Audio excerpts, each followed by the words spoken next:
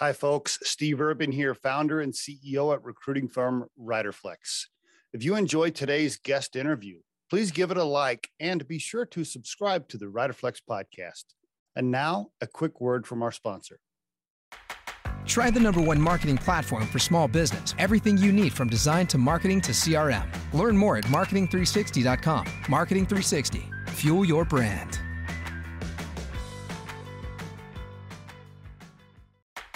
Try the #1 marketing platform for small business. Everything you need from design to marketing to CRM. Learn more at marketing360.com. Marketing 360. Fuel your brand. Alex Reed on the Riderflex podcast. Good morning, Alex. How are you?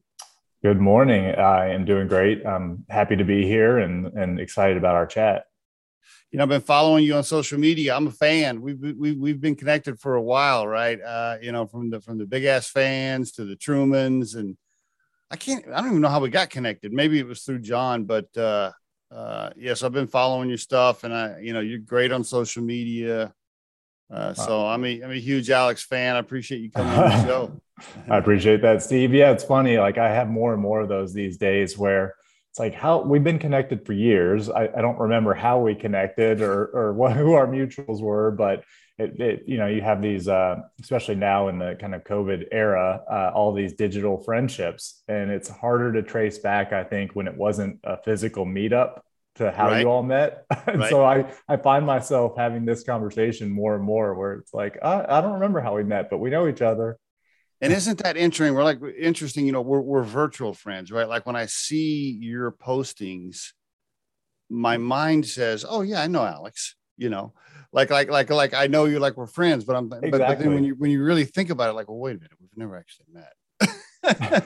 No, it's a weird thing, and I have people too that I'm sure you do as well. Where it's like this is a pretty good friend. Like we've talked quite a bit. Like I feel like we've known each other for a long time and know each other really well. And then you realize, but we've never actually shook hands. And I think that's going to be more and more common though going forward, which is a great thing too. It opens the door to meet more people that you otherwise probably wouldn't get to know. That's a good point. Yeah, absolutely. Before we get into business, I want to know a little bit more about you personally, some early life stuff, if you don't mind. Let's talk family, mom, dad, where you were raised, any siblings. Can you give us a little overview if you don't mind? Yeah, definitely. I mean, it's there's no crazy story. So I grew up in Louisville, Kentucky. 2-parent home, brother and a sister. I mean, is probably classic American dream type thing, solidly middle class family, which was fantastic. And it took, I think, perspective of getting older and understanding that not everybody is born into that same circumstance, that bubble, to really, really appreciate just what a leg up it was for me as a child to have a support network, parents who cared and were involved in the sports that I played and cared if I came home with A's, B's, or C's, siblings to push me and be competitive. Of course, every upbringing is not without challenge, but there was no trauma. There was no concern that I was going to, go home to an abusive home or food insecurity or things like that. So, one of the things I talk about now that I'm older and have a family of my own is just how important those formative years are. Not that you can't come out of more difficult circumstances, but it's important. And I'm beyond grateful that I had that. And now, it's also this pay it forward thing and be understanding, be empathetic, because not everybody grows up with those same advantages. So my upbringing, like I said, not outrageous in any capacity, but I think was really critical to giving me a work ethic, giving me, humility, gratitude, things that really matter now, I think, more than ever. Isn't it fascinating how you're right? So many people live in this little bubble and they have no idea some of the struggles that other people go through or what life could be like, 10 miles away from them. And they're on social media, they're on Facebook, and they're mad about whatever, right? Some little problem or what they think is a problem. Meanwhile, 20 miles away, there's a kid who has had beans 3 nights in a row. His mom is a drug addict, hadn't seen her in 2 days, and he's just trying to figure out what to eat. And he's 12 years old, right? Like, people really need to venture out a little bit more, I think, than they have been. And I think it's a great practice. I remember the last time Kim and I went down to Cancun. I mean, that's just a small example, right? I mean, you fly down to Cancun, and when they're driving you from the airport to the quote resort, all you got to do is look left and right when you're on the bus, and you're like, oh shit, okay, yeah, there's people that are in pretty bad shape. So yeah, it's good to be grateful, good to be humble. I appreciate you mentioning that. Yeah, I mean, perspective is a hell of a drug. I think, it's one of those things where, not to go too far off topic, but diversity, and I mean that in the broadest sense, is important, because diversity of thought can cover up blind spots that you have as an individual. I know that I wasn't exposed to certain things, but you want to be around people who have different perspectives, different upbringings, different philosophies, because then you're able to challenge each other and make sure that you're not falling into that trap, like you said, of thinking these problems that I'm dealing with today are the most important in the world. Right. Because what ultimately all that does is create blind spots for you, and it's a weakness. So I do think it is always important to maintain that perspective that the way you grew up or the life that you live even now in present day is so different. And gosh, not to, again, go even further off topic, but you look at what's happening in Ukraine right now, and there are people that are leaving their homes with probably the thought in their head, I'll never go back. I mean, that's a situation that's unfathomable to most of us. Right. And yet here it is happening, something that we never really pictured going on there. And so it is really important, I think, to always maintain that balance, and because you can get caught up in the minutia and stuff that doesn't matter. And it's good to kind of bring yourself back to balance. I want to say one more thing on this topic, but then we'll move on. I want to ask you about your mom and dad. One more thing. This happened just yesterday. Scott, my co-founder, Scott, here at Recruiting Firm Riderflex, we were complaining earlier that morning because we got this freaking client that hasn't paid us on time, and we're, and I'm in a bad mood yesterday morning, and I'm like, this fucking guy better pay us, and I'm just mad, I'm upstairs getting coffee, and my wife's like, what's wrong with you? I'm like, I just, people always trying not to pay us. Anyways, in a bad mood. Well, the point is, a few hours later, I'm talking to somebody that is an acquaintance of ours, and I had no idea that he has brain cancer. And it's terminal, and I had no idea. I've known this guy for a while, always in a good mood, always positive perspective. I mean, you would never know that he's been going to chemo, and he's been in the hospital 3 times in the last two months. And I'm listening to him, and I'm like, wow, like, okay, I just need to check myself. I need to, like, here this guy is, and I'm thinking I'm having a bad day because the client hasn't sent the check on time, and this guy's like up and positive and just pushing forward. I'm like, wow, okay, they just snapped me back into reality. Well, yeah, I mean, there's always somebody carrying some burden, and Steve, where I thought you were going with that too was that the person who owed you money had brain cancer. Oh no, well, but where I was going with that was, I always like to give people the benefit of the doubt and assume good intent, because we're all dealing with things and we're not open about them. And so that's one thing that I use too is I don't know what that person's going through right now. So I want to make sure that I'm at least assuming the best of intent and going into it that mindset, because it's tough going through life if you assume everybody's out to get you. And that's a rough way to go. It is true. Everybody's going through something. Let me ask you, your parents, what'd your mom and dad do? Real quick, if you don't mind. So my parents neither graduated from college. Okay. They both came from big families. My mom was one of seven. My dad was one of five. And my dad also grew up in a very white collar, single parent home, lost his dad at an early age, Mm. and was in college and then ended up going into the army. And I think what came from their upbringings that was really passed down to me was just a focus on hard work, integrity. I mean, they were Northern Ohio families, just very down to earth. You show up, you do your work, you do a good job, and you don't ask for anything kind of upbringings. And it's funny. I can point to things now.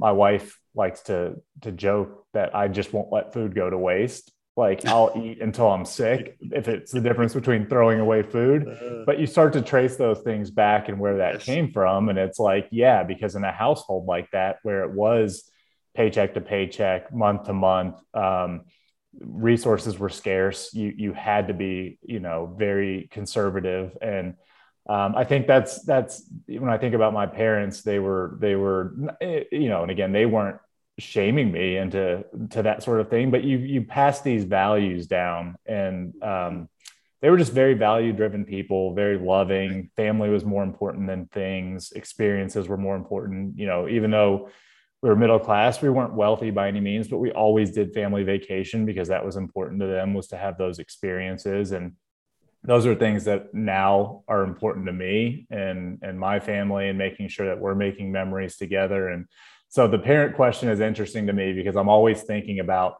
well, where did that quirk come from? Yeah, right. Why am I this way? Yes. And why am I asking my kids to do this thing? And it Yes. is funny when you start tracing back, you see how much of that is passed down genetically. Are they still around, and where are they at? They are. And part of the reason, so I was out of Louisville for 15 years, which is where I am now, but where I grew up as well. Okay. Part of the reason I moved back is because I wanted to be closer to my parents, for my kids to have a good relationship with them. My Right. dad has Parkinson's now, unfortunately. So, Mm. he's been good. I mean, he's 10 years in and he's managed it well, all things considered.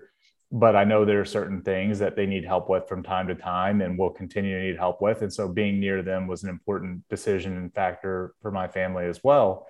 And again, that just speaks to the bond of family being important.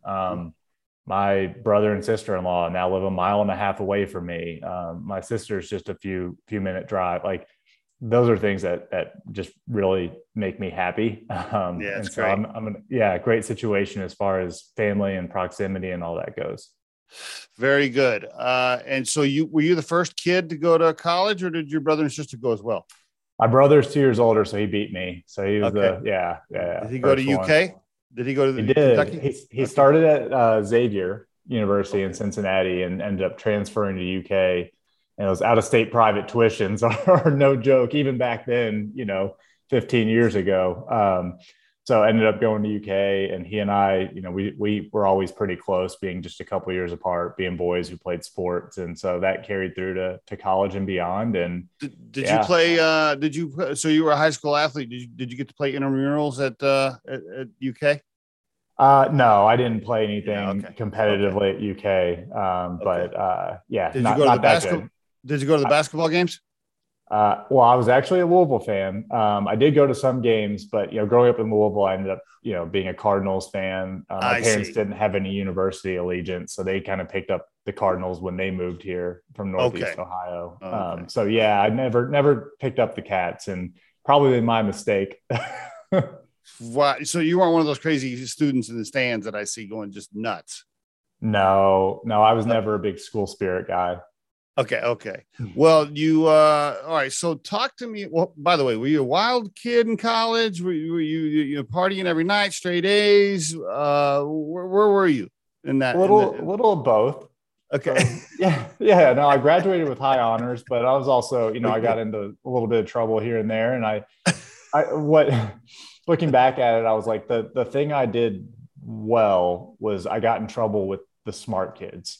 Ooh, good. All right. Good. So you limit the amount of situations you put yourself in that are potentially fatal. So that way you can get into some trouble, make some mistakes, learn from it, but you're not going to spend the rest of your life in prison, hopefully, because of some stupid thing you did at 19 years old when you've been pushed out onto your own and your brain's not even fully developed. Right. Were you ever arrested? Any DUIs in there? Anything fun? Nothing that I want on record, Steve. We'll say that. And nothing too bad. No, nothing too bad. Okay. All right. It's funny. It is funny. We put, again, I'll go on tangents if you let me. So sorry, but we put 18, 19-year-old kids in the strangest situations in this country, asking either to go fight for us, to go figure out what they want to do for the rest of their lives, to take on tremendous amounts of debt, to go into these situations that can lead to really bad outcomes. Like I said, whether it's you getting arrested or, having some sort of accident. And it's like, we know scientifically your prefrontal cortex is not fully developed until you start hitting your kind of early mid-20s. Yet we put you in these situations where you're forced to make really big life-altering decisions. And I'm a big advocate for, we should be pushing that back a little bit. We shouldn't be expecting our 18-year-old kids to go out there and make adult decisions quite yet. But that, like I said, that there's a rant from me, and I get made fun of and teased around the office all the time because I have rants about just about anything that I'm surprisingly passionate about. I always tell people, man, when I was 19 years old, I had two things on my mind: A, getting laid; B, drinking beer. That's it. We'll just say it. We're idiots. We're 18-year-old, 19-year-old men are complete idiots. And we're driven by all sort of bad incentives. And it's just like, why? We know this. Can we break the cycle, please? Maybe one day. So you're moving along now. If I'm looking at the timeline right, Big Ass Fans started while you were still in school or something.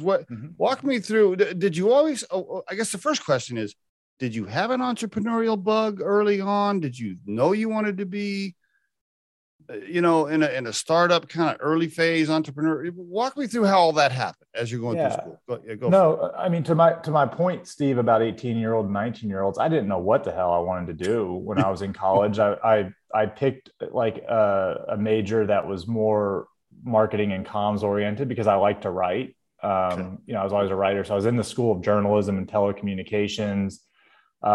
It was on a track to join an ad agency. I did that as an internship between my sophomore and junior year. Very quickly realized that it was not that interesting to me. And so the next summer is when I joined Big Ass Fans. So it was between my junior and senior year. So I was still in college. Loved it. So you could say it was on the client side. I was working in the marketing department for a manufacturer.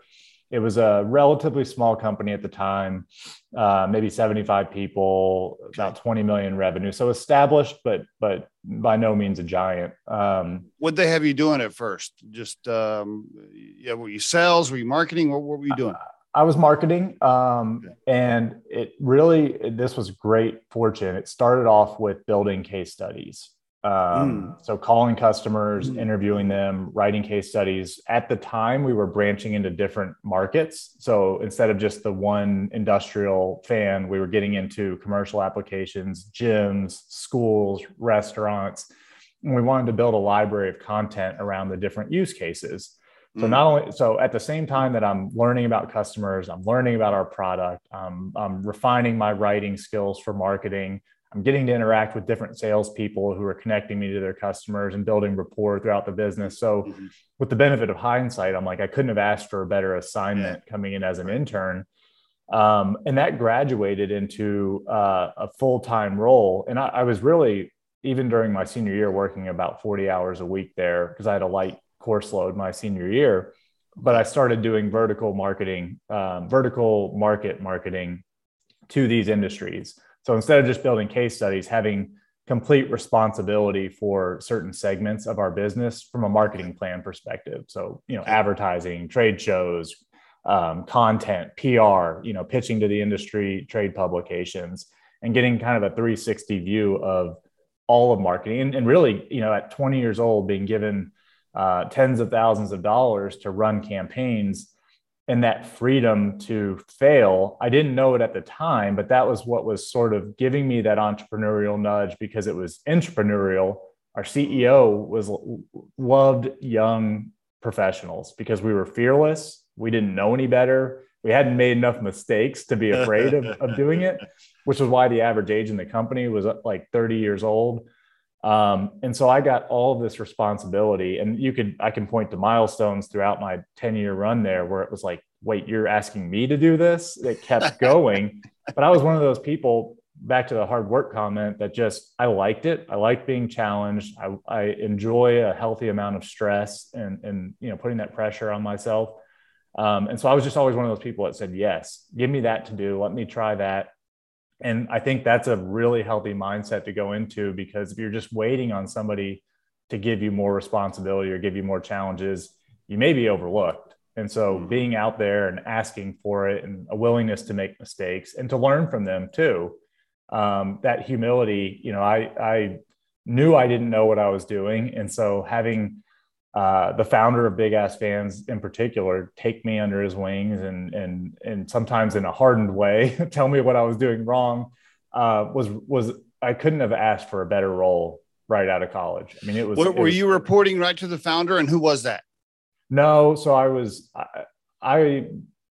probably just reporting to like a marketing manager or something in the beginning. But when you were global marketing director, though, who the CEO. Okay. And so like 4 years in, I was running marketing. Actually, so I did an interim stint. And then I went and I launched our consumer brand and ran that for a few years. I see. Okay. And then on the heels of that is when I full-time global marketing director for the company. And there was reporting. Okay. You're reporting to the CEO. There was no CMO. No. Okay. Yeah. So I was the head of marketing when I left the business. Had been for a few years. And who was the CEO? Kerry Smith. He was the founder. Okay. Where did Bostock come in on that? John, I can't remember. So John came in, I think in 2016, as the COO, first ever COO of the company. I see. Okay. And so John, his main responsibility was really was helping Kerry, the founder and CEO, set up the organization for sale. So Kerry had bootstrapped. I mean, there's not many founders that will bootstrap from zero to $250 million in revenue, because the skill sets are so different, right? At every stage of the business. And I think what Kerry realized was his passion is on the earlier stage. Operating a mature company like that, for some people, that's a ton of fun. For Kerry, I don't think it was as much fun at that point. And so he got to know John.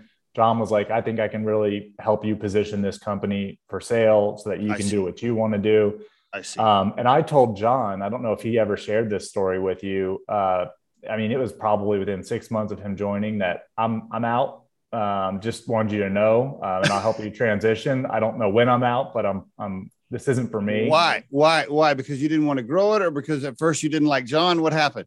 No. Same reason as Kerry. I realized that what I was passionate about was earlier stage businesses. Okay. We were getting it. And some of that was, we're getting into, cost controls, and we're getting into stricter organizational design and succession planning and, building a bench. And I liked the less formed side of actually figuring out what our go-to-market was going to be, and then how do we expand.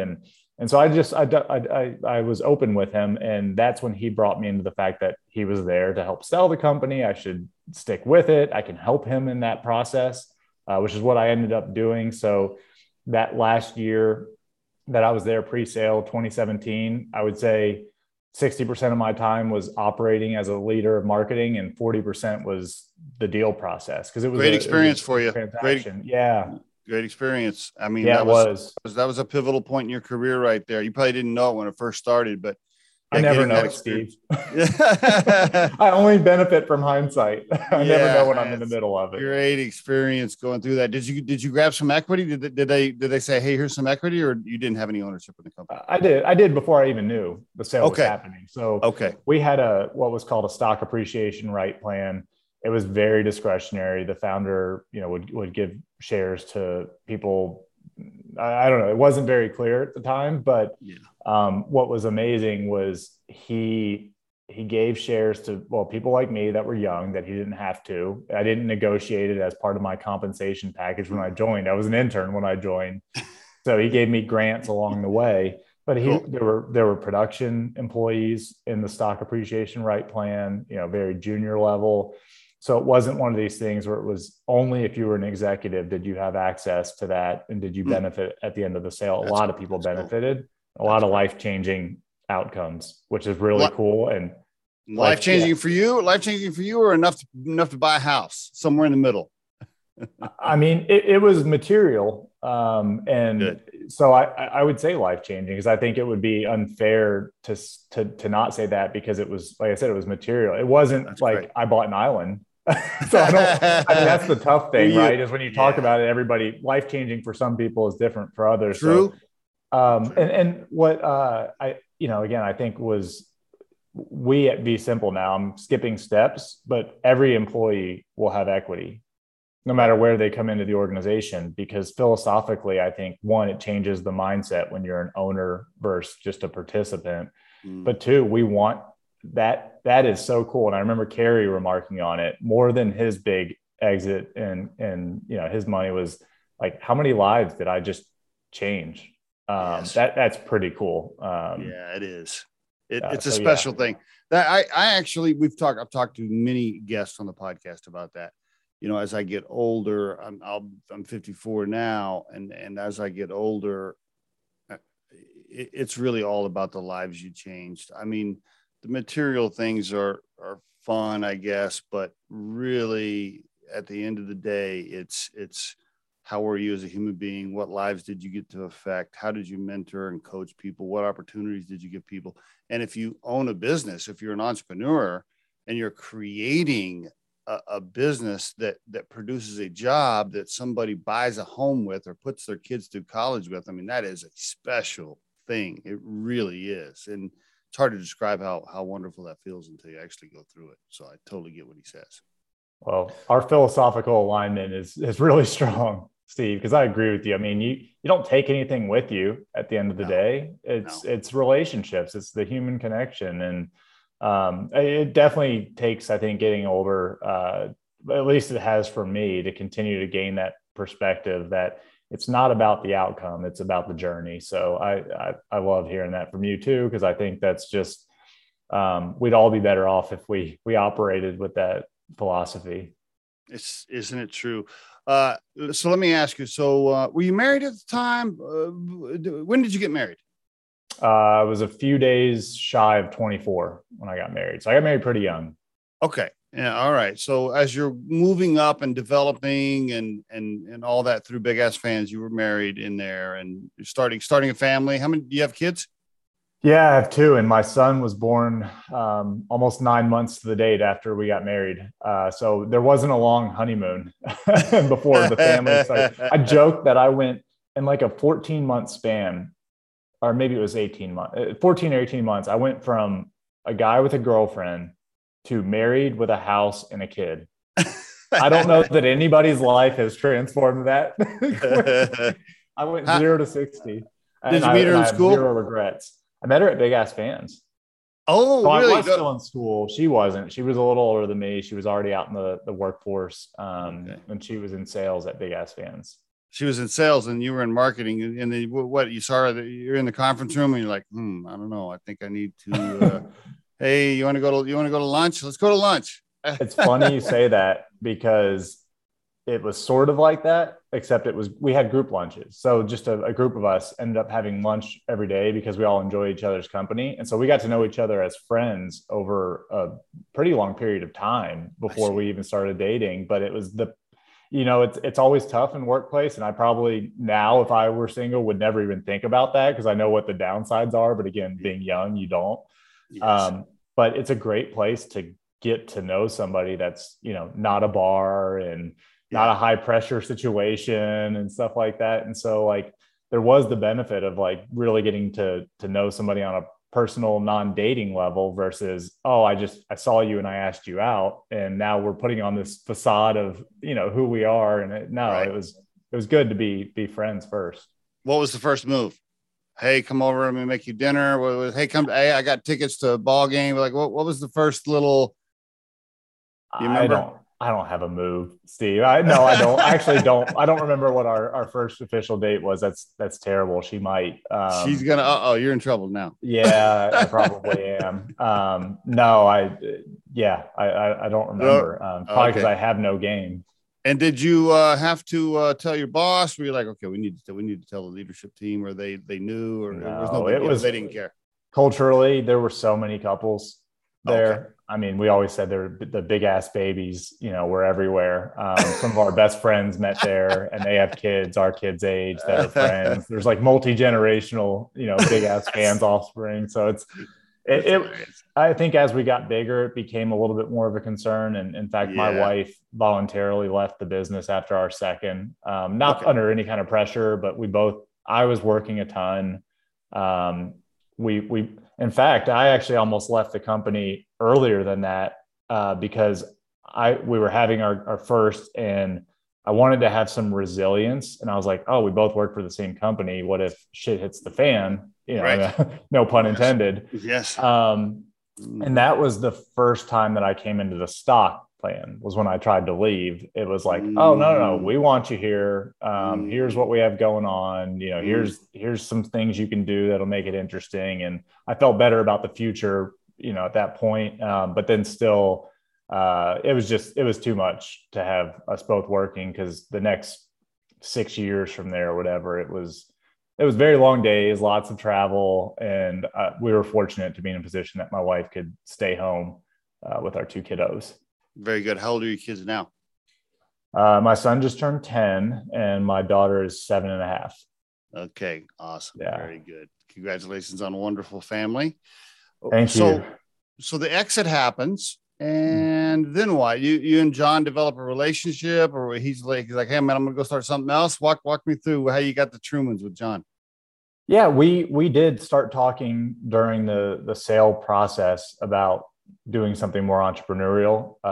John knew where my heart was from that initial conversation. And John was before he became GE John and Mr. Corporate was a failed entrepreneur right out of school, which is totally like a great experience. But I always kid because it's amazing. John really invented podcasts before they were a thing, and before technology made it feasible.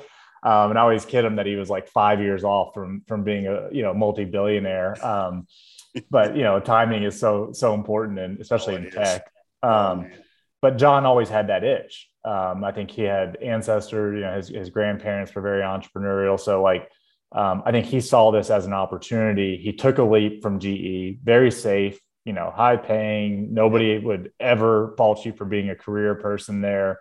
He took a leap to join Big Ass Fans. There was no guarantee he was going to successfully consummate that transaction. And he worked it masterfully. He was ready for another leap. He wanted to start something at zero. And that, we looked at a number of different options, and we landed on a direct to consumer cleaning products company. Because, I think we're just opportunistic, and, I'm skipping ahead. I'm in B2B SaaS now, and it's not because I'm passionate about cleaning or I'm passionate about software. I can get passionate about anything if I believe that what we're doing adds a lot of value, if there's a huge market opportunity, if I like the team. Those are the variables, because people will be like, went from fans to cleaners. And I'm like, the category doesn't matter. It's the opportunity that I get excited about. Gotcha. Well, I don't know how you get excited about cleaning products, but how did he talk you into it? And the lack of innovation in the space, both from a product and technology standpoint to a brand standpoint, brand voice, all the way to the go-to-market. It's as boring as it gets. It's brands that have been around for a century that sit on a shelf, that have looked the same and functioned the same for years and years. There's a lot of waste because it's, the way they're packaged and sold is specific to retail, where they're sold, on big pallets, but that doesn't really work if you want to buy it direct in the e-commerce era and have it shipped to your home. Because I I can't ship a full bottle of cleaner and only charge you $3 and make any money on it. So there were a lot of things that we felt like were just outdated about the cleaning category. And now looking at it, and there's been a ton of change since 2018 when we jumped into it, which is a good thing. People are rethinking their supply chains, they're rethinking their packaging, they're rethinking the customer experience. And I like to think we played a role in moving the industry in a better direction. There's still a long way to go, but that was a big part of the draw, was just like, nobody's touched this. And I think the reason is there was never a motivation. When everything sat on a retail shelf, it was about having the brightest colors, the newest fragrances, maybe some interesting bottle designs, but nothing that was really technologically innovative. Right. And nothing that was conversational, because you can't be. The brand is sitting on a shelf. Their customer is the retailer, not the end user. And so that was one thing that we were like excited about bringing to the table, is we can actually get feedback directly from our end users, and customer service and that engagement with our users was a huge part of what we did, and why we had really good retention rates with our brand, because there is that demand. We didn't know if it was there. We were like, okay, maybe nobody ever has any questions or ideas for their cleaning brand, and it is what it is. But the minute I can think back to when John and I were at Starbucks and tinkering, and we turned on live chat on our website and the bell starts ringing. It's like, okay, people, they do care. They have questions. They want to know about, so what do I use on this surface? Or what are the ingredients in this? Is it safe if I have plants? I mean, you wouldn't believe it, Steve, how many questions. And the days of legacy brands just sitting there and having no two-way communication with their customers is just over. Yeah. That's great. I can almost see the look on your face. You're sitting at Starbucks and you're like, is it safe on plants? I don't know. How do we answer the question? Yeah, fortunately, we had a great relationship with our manufacturer and the developers of the product, because we had formulas that were unique to us. Great. Awesome. And so anytime we got too technical, because people would go deep too. And I bet you got to get the chemists and the scientists in there to help, because we weren't chemical engineers. You learn a lot. Wasn't a mechanical or electrical engineer either, but I was able to move fans. And I'm not a software engineer, and here I sit today in a software company. But you need to know enough, and you need to be able to find those common threads. If it's a one-off, sure, maybe that's no big deal. But if you're hearing this question over and over again, one, you're either not communicating it properly in your sales and marketing, or two, there's an opportunity there. Because what they're doing is they're signaling to you that this is important. You got to listen to what they're not saying when they're asking the question, because there may be opportunities from a product development or a go-to-market standpoint that you just hadn't considered. And that's been the thread that's really consistent through my career, is going direct, talking to your customers, hearing what they're saying, and then incorporating that. It's such a virtuous cycle. Big Ass Fans had a customer advocacy team who their only responsibility was calling customers to say, what did we do wrong? It could be anything. I didn't like the color of the packaging it came in, or the installer threw a cigarette butt in our parking lot on his way in. Like, whatever it was, we wanted to hear about it, because it's a lot of times customers won't give you their feedback. You really have to pry. They just want to check the box and say, oh, it was okay. It was fine. But no, really, what could we have done better? And that mentality was, it was a huge benefit to the companies. For the listeners that don't know, Trumans.com, Alex was the co-founder and chief marketing officer. You guys started that in 2018. Did you bootstrap it with John, or did you have funding right away? No, we had a little bit of cash come in from the manufacturer as well, but other than that, there was no outside investors. Okay, so we ended up doing a venture round. Yeah, that's right. But that was about a year or year and a half in before we did the outside round. More great experience for you. Now you're co-founding a company and learning how to raise cash. More great experience. Yeah. Who'd you get? Can you tell us who you exited to? And did you exit in March of 2021, or when did you guys exit there? And who bought it? Yeah, I can't. I mean, you could probably figure it out. I can't share who, because it was a deal based around intellectual property. Okay. And they wanted to kind of be stealth. In fact, it's piloting this year in Europe. So it's a multinational organization that wanted to incorporate the technology we had developed into their own brands. And so that's why you can still see Truman's.com exists and hasn't been redirected, because that wasn't part of the deal, wasn't part of the transaction. I see. Which makes sense. We were only a few years in, so your brand equity, even though people who knew the brand loved it, on a macro scale, like global scale, it's a drop in the ocean. Yeah. And so a company with existing brands that it wants to support is way more focused on, okay, how do I now improve this huge base that I have from a margin perspective, from a supply chain efficiency, from a customer experience. And it was a deal centered around the technology. For a CPG brand to exit that fast, that's I don't see that very often. No, and it wasn't our plan. I think it's circumstantial. You roll with opportunities. What we observed, in fact, when we started that conversation with the company who we ultimately exited to, it was around licensing, and it was years prior. And so there wasn't a calculated, okay. John and I started looking at, I don't know how closely you pay attention to DTC, direct to consumer trends. There was a golden era where Facebook advertising was super cheap, and a lot of brands popped up where all it was a brand, right? They were going to the same manufacturer. So you had 15 beauty brands that are selling virtually the same thing with cool packaging. We wanted to differentiate and have some potentially unique go-to-market models. One of the things we looked at was a 7-figure deal in Asia that we ultimately walked away from because of the exit, but was to take our brand and our product with a partner into Korea and Japan, which was pretty interesting. We had a few others. One was doing some innovation work with Henkel, which had been a lead investor. Seeing if we could put the technology into different categories outside of just cleaning. And then the third one was this sort of licensing model that we were exploring. And that was ultimately what led to, them just acquiring it versus licensing it. So it's one of those things where I always say, especially in early stage companies, you've got to be open-minded to the situation that you find yourself in. Because you can have a big vision, but so much of that changes from the time you write your initial thesis of why we're doing this to the actual close or exit. And that was very much what happened for us. It was something we didn't think we were going to run for the rest of our lives, but yeah, I think 3 years was probably quicker than we thought too. And no ride along. You didn't have to stay for a certain amount of time, anything like that. You left pretty quick afterwards. What was the deal for you and John there?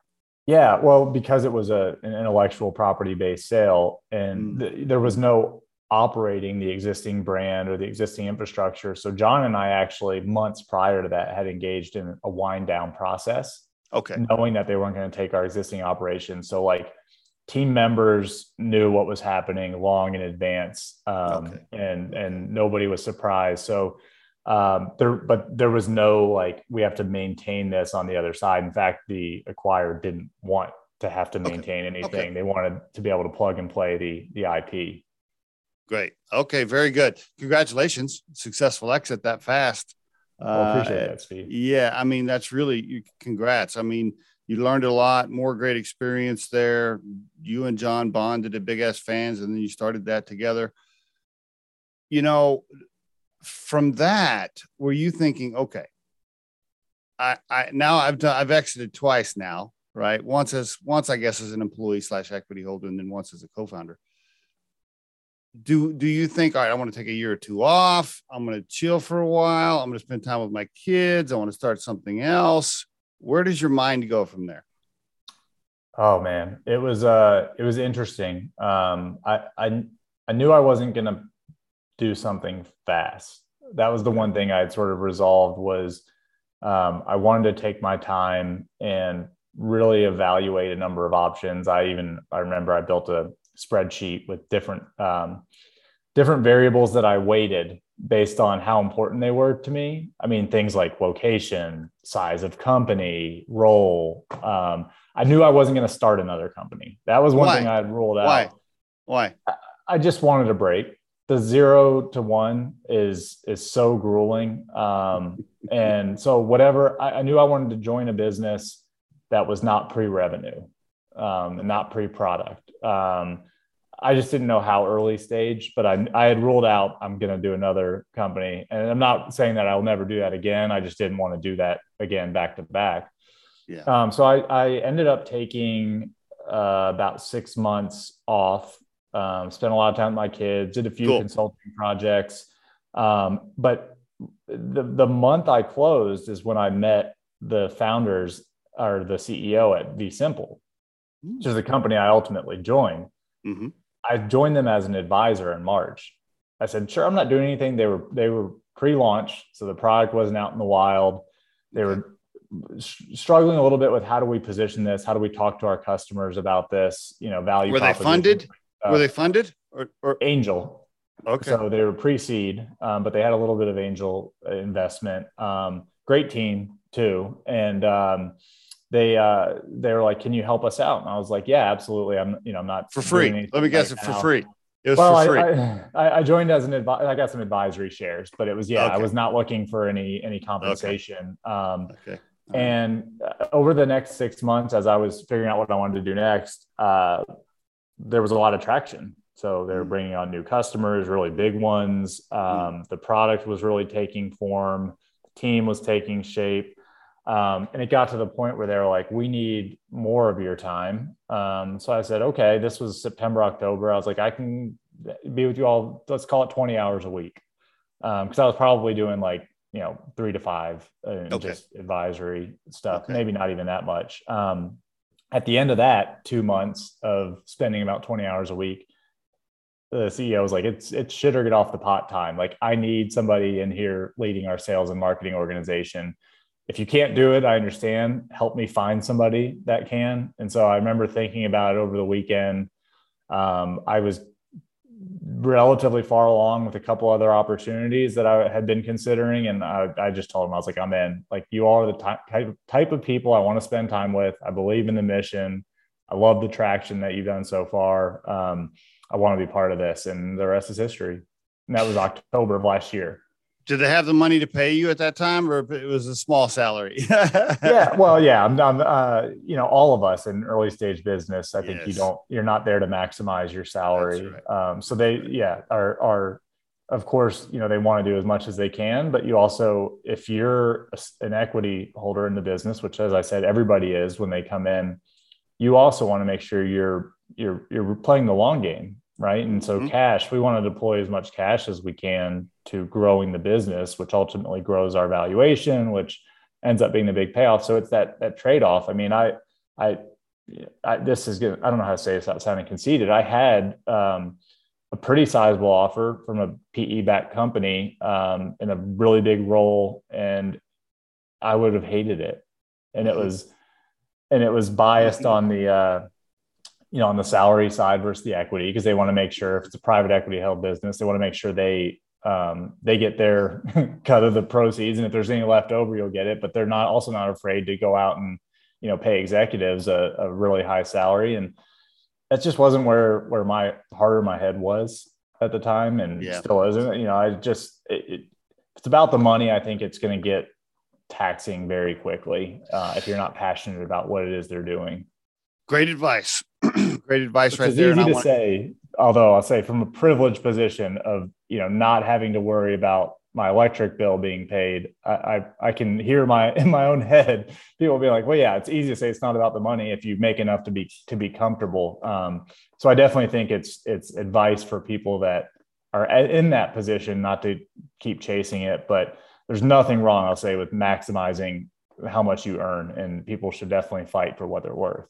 Nothing wrong with that, but the great advice that you gave there is, if you've only worked for Coca-Cola or Nike or whatever, IBM, and you want to join a startup / small company, early stage company, you just can't expect to come in with your $275,000 a year salary that you were making and do that in a small stage company. It is somewhat of a sacrifice to grab the equity and play the long game. And you got to be willing to do that and be able to make those financial sacrifices on the personal side at home do things a little bit differently, to take the smaller salary, to invest in that opportunity. It is somewhat of a risk, but people just need to understand that. As RiderFlex grows, we've been very blessed as a recruiting firm the last couple of years. It's growing like crazy, and we do an okay job with our social media. Not as good as Alex and John used to do with Truman's, but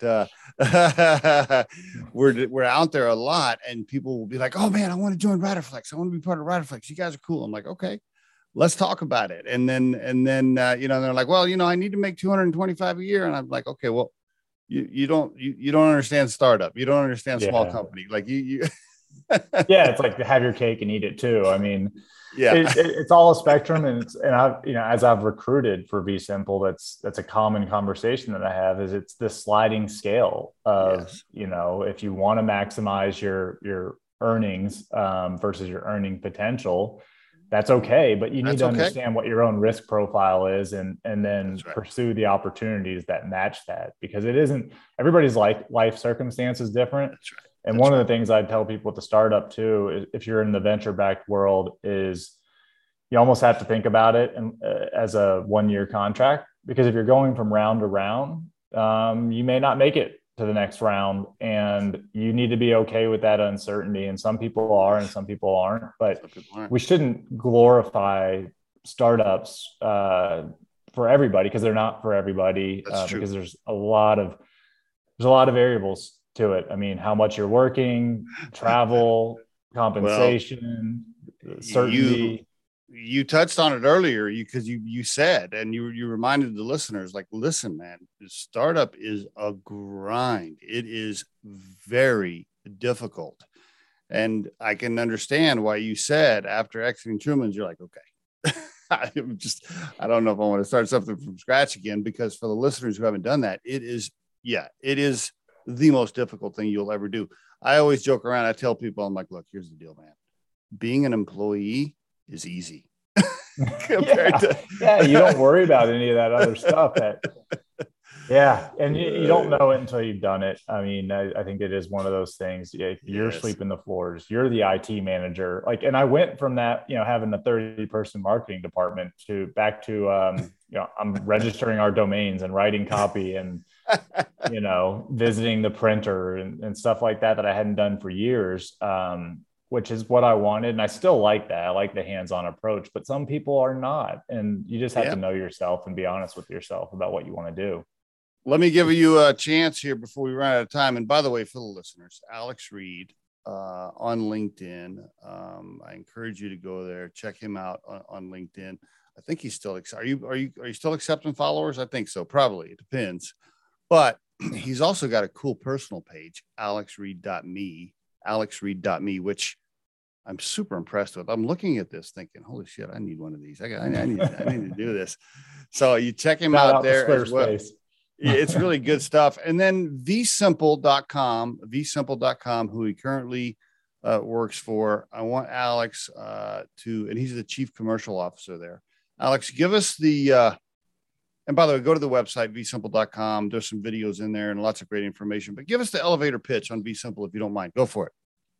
Yeah. So we are a centralized workspace for manufacturers and distributors that is partnered with a really unique go-to-market model and process to help these companies.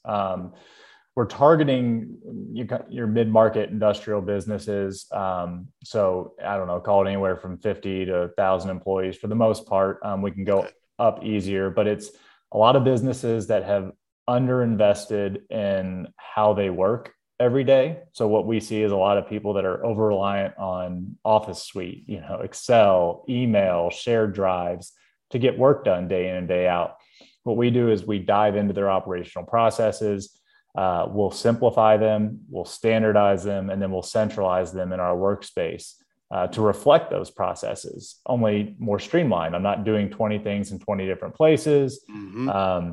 Everybody knows who's on first, who's got the next action item, where the documents associated with that project or process live. It's all in one place and it's customized to that business. And then we train it on the other side. We know that software, especially in lower tech industries, doesn't always stick. because people are comfortable doing things the way they have done it. And I don't think that's just true of lower tech. I think that's just human nature. We get comfortable. And so we go through and we handle implementation where we're on site, we're sitting with people, we're showing them how to use it. It's very simple. And a lot of that is just putting them at ease that we're going to continue to run alongside you for as long as you're a customer. So changes you want to see in the platform, that's all on us. And so I tell people what drew me into vSimple was less the product, although I think the product is phenomenal, and more of that go to market, because it's really missing from this space. There's a concept in software called PLG, product led growth. You've seen it with Monday, Asana, Basecamp, Slack, where it's free, right? The freemium. Mm-hmm. And then I hope that you mix up to an enterprise account where you're paying for some of these features. Right. It doesn't work in this space. They're not seeking it out. They're not self-training. They're not customizing it because they don't have time or, necessarily the expertise. And that's the gap that we're trying to fill here, is let us be that company that, really understands the way you work and then delivers a product that reflects that or improves it. And then we'll stick with you, train you, and help you as you continue to grow and evolve. Okay. And it's a SaaS product. Is it month to month based on user? What's the fee model? That's right. Yeah. It's month to month based on user. Okay. If it's 10 users or less, it starts at like $100 a month and works its way down. So it gets more economical the more team members you have on it. And it's a land and expand thing. We don't try to bite off, the entire organization at once. So we might start with 20 users. And then, our first customer, for instance, last spring, when it was just getting up and running, started with a dozen and they're over 200 today. I see. Okay. Do you have to sign a long-term contract or can you try it for a month? Okay. No, that's another thing so the software model is so broken in so many ways that people sign you these 1-year deals where you have to pay to get out of it if you don't like it. And it's like, we're going to penalize you for delivering a shitty product that didn't work for your organization. So we don't do that. And then if you want to change anything, here's the card of a $200 an hour consultant that'll come in and do it. It's like, no, we'll do that for you. We'll do. Is that part of the $100 a month, or it's extra? Part of it? Oh. No, it's and all that work that I mentioned up front, like of us going through their process. No setup fee. No.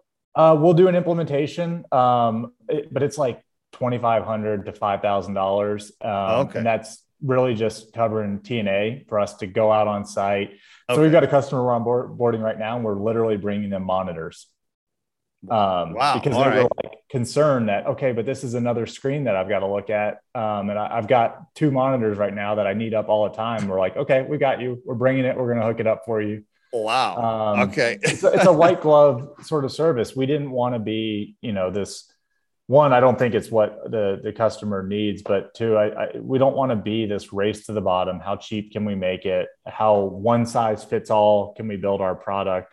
There's a place for that, but there's plenty of options there already. So what we wanted to do is really partner with organizations that, I know that it's cliched, a lot of businesses say it, but I think if you saw the amount of pre-work we do in terms of doing process mapping based on, we'll interview stakeholders and we'll map their processes.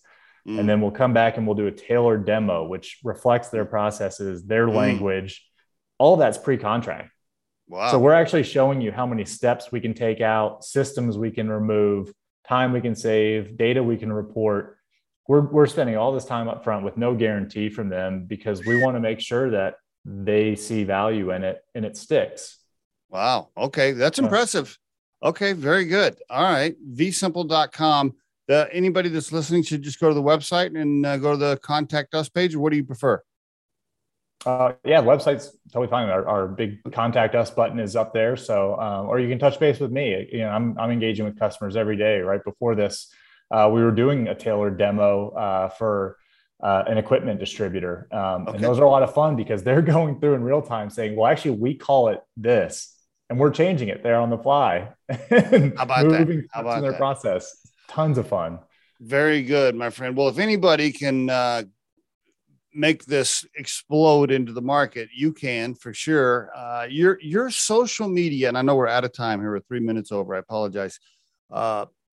Your ability, Alex, to engage the customer and get them to care about the brand and talk about the brand and feel part of the brand and feel like they have a voice with the brand, your ability to do that is really exceptional. I never, like when I first saw Truman's, I'm like, okay, cleaning product is super boring. Like, I really don't give a shit. And then and then I started watching your social media and the things you guys are putting out. I'm like, oh, this is kind of cool. Oh, let me see what's Alex saying to John today. What are they doing? They're having a conversation. You're too kind. And then all of a sudden you're following the brand. And then all of a sudden you're like, oh, this brand's cool. Okay, I'm gonna follow this brand. You do a great job of that, buddy. Really awesome job. Yeah, awesome. You're awesome kind job. For saying that. We just try to be human, and have a little fun. Love it. Life's too short to be working on a boring brand. Isn't that the truth, my friend? Life is too short not to have fun. If you're listening to this episode, and you ain't having fun, quit tomorrow, do something different. Please. Seriously. Please. Yeah. Don't waste your time in a job you hate or working for a brand you don't believe in. Like, no. If you're excited about what you're doing, you won't work a day in your life. That's right. I wanted to ask you a bunch more questions, but we're out of time. Alex, thanks for being on the Riderflex podcast. I really appreciate it. Thanks for having me, and sorry for my long-windedness. No, you did great, my friend. Thank you, sir.